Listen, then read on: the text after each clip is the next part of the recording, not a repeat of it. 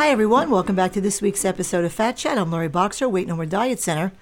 Although a healthy diet is the essential tool for losing weight on a consistent basis, and of course, incorporating some exercise and fitness can't hurt either, there is such a thing as too much of a good thing. So what do I mean by that? Well, too often, a person decides to get serious about losing weight. Perhaps they then start to make more sensible diet choices. Or, as is often the case, perhaps they buy into the latest diet, marketed to the masses, whether it be the HCG diet, low-fat, low-carb, high-protein diet, Atkins diet, some new miracle diet pill, or the latest, detox diet.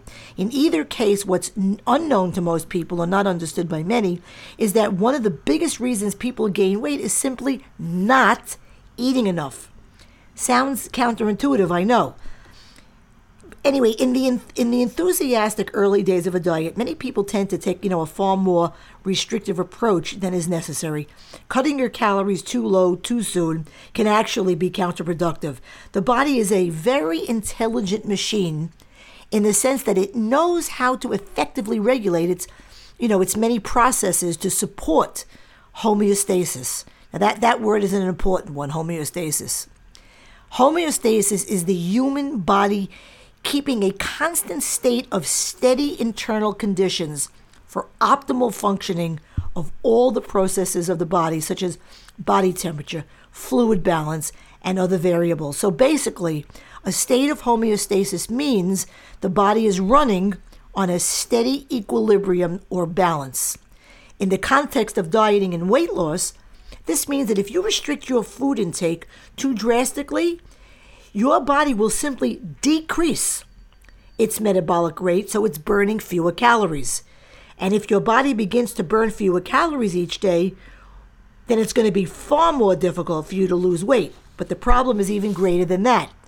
If you are not providing your body with the energy it needs to fuel your daily activities, then it will have to begin sourcing it from somewhere else. You might be thinking the first place it will look for is your stored body fat, if only. But that's not so.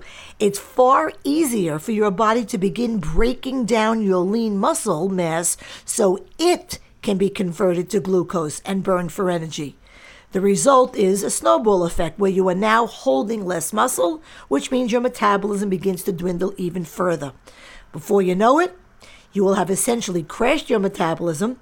As a result, you'll have to gain some of what you lost by eating more food simply to get your metabolic rate back up again.